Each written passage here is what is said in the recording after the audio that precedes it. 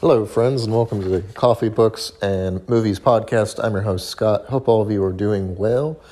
We got a lot going on today. Okay, so currently reading a book about history, as always, but I'd like to let you guys know in the meantime, I'm bringing you a new life update podcast. I've decided to start gigging in the gig economy. We're going to talk about that today with different types of apps like DoorDash and Uber Eats. And I'm going to tell you guys what I like about it, what I don't like. This is going to be a quick episode, so please bear with me here. So number one, hey, hope all of you are having a wonderful Friday. To start with, I was originally inspired to start gigging in the economy like this when I realized it might be one of the best ways for me to get ahead. I have mixed results, how I feel about it. We're going to talk about all that today. So first, I'm going to list about what I like about these things, and we're going to talk about what the cons are. There's quite a few of both. So likes, well, definitely one thing about the gig economy is that you can work and be your own boss. A lot of people like that in the sense of you can work day or night depending on what type of gig you're doing. For example, DoorDash and Uber Eats people, they will tell you sometimes they get paid more at night or during the day or on holidays, weekends, whatever's going on. It allows you to work whenever you'd like, but there's obviously some peak times that definitely work to your advantage. So number two is you can be paid either instantly or weekly.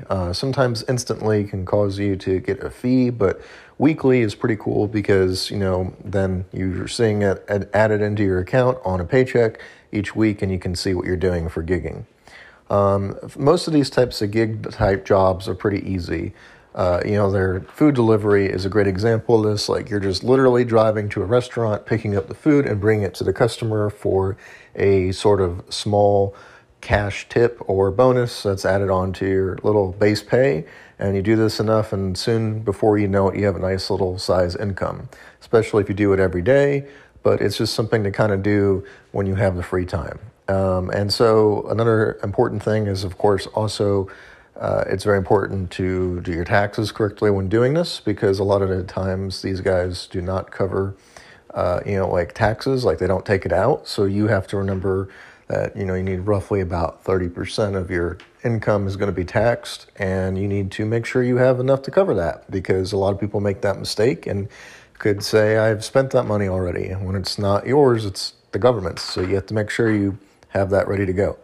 But there is things you can do like, tax write-offs for reimbursement for mileage and gas and what you're spending.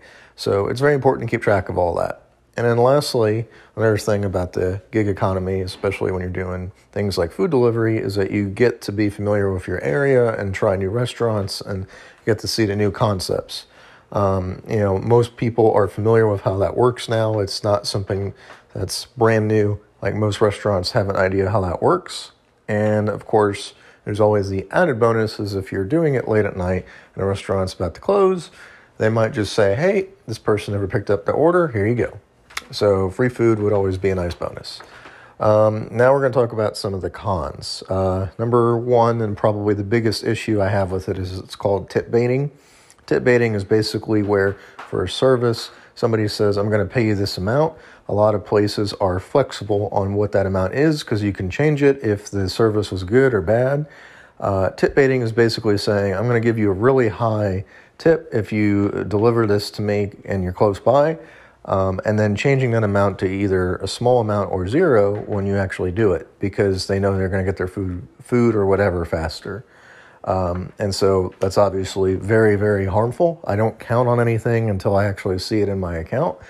But it's just kind of one of those things where it's like you got to be aware that people are going to say it's a really high-paying order, and it's not because although you might think it is, maybe there could be an explanation for it. Oftentimes, it's really just, we're going to say, I'm giving you a nice-sized tip, but it's not really that. Okay, next, poor reviews that aren't necessarily related to you. You often get reviewed when you do these types of gig services. So, for instance, when delivering food, things can go wrong. You could deliver the wrong food accidentally. You could spill everything everywhere. Or, it's a very busy restaurant. They make a mistake. They forget food or forget something as part of the order that the person paid for. Oftentimes you're blamed for that service for not checking. It's impossible to check everything all the time everywhere, especially because the food or whatever is secured. Whenever you're a courier, you're delivering a package, you're not necessarily looking in it. So oftentimes poor reviews are based on, the speed of which you're arriving and also if you have everything together. But like I said, if you don't have, for instance, a straw or utensils or whatever, somebody else could be pretty upset by that and leave a bad review. And get enough bad reviews, eventually your account is deactivated. So it's important to know that the more you work, usually the better, because you get more people to review you positively. Okay, so it's also based, oftentimes, these services are also based on location. And so you could be in an area like a small town that's not necessarily busy for the type of work you're trying to do. For instance, I live in an area that's not as busy as other areas of the city. So like if I wanted to go work, I would probably have better luck going to a busier part of the city, but oftentimes it's just easier for me to stay in my area and wait for something to arrive. And then lastly, of course, this kind of goes hand in hand with spending gas and the wear and tear on your car, but basically you're using your, vehicle, and it's going to eventually get a lot of wear and tear. And then last but not least, you're responsible, of course, like I said earlier, for your own taxes, which can be a headache in its own form. So my result is basically, after trying a service for a while, I have decided that it's mixed. It is worth it some of the time. It's not worth it all the time. Oftentimes, it's not worth a bunch of effort and a bunch of hours every day to help pay your bills, but it can be a nice little supplement to your income if you are picking and choosing what you'd like to work. And that's kind of where I'm at right now. If I see something that's close by to where I'm working, it works for me, but I'm not going to drive across town. I'm not going to go all the way, 40 minutes away just because, somebody offers it. So anyway, that's all for this episode. It's just a little kind of a precursor to everything going on right now. And just wanted to say, that's been my experience. Sometimes delivering food is fun and easy, but some of the time it's a headache. So there you go. Thanks for listening to this episode. I hope all of you have a wonderful weekend. Hope you guys get some nice sunshine, maybe go outside, and we'll talk soon.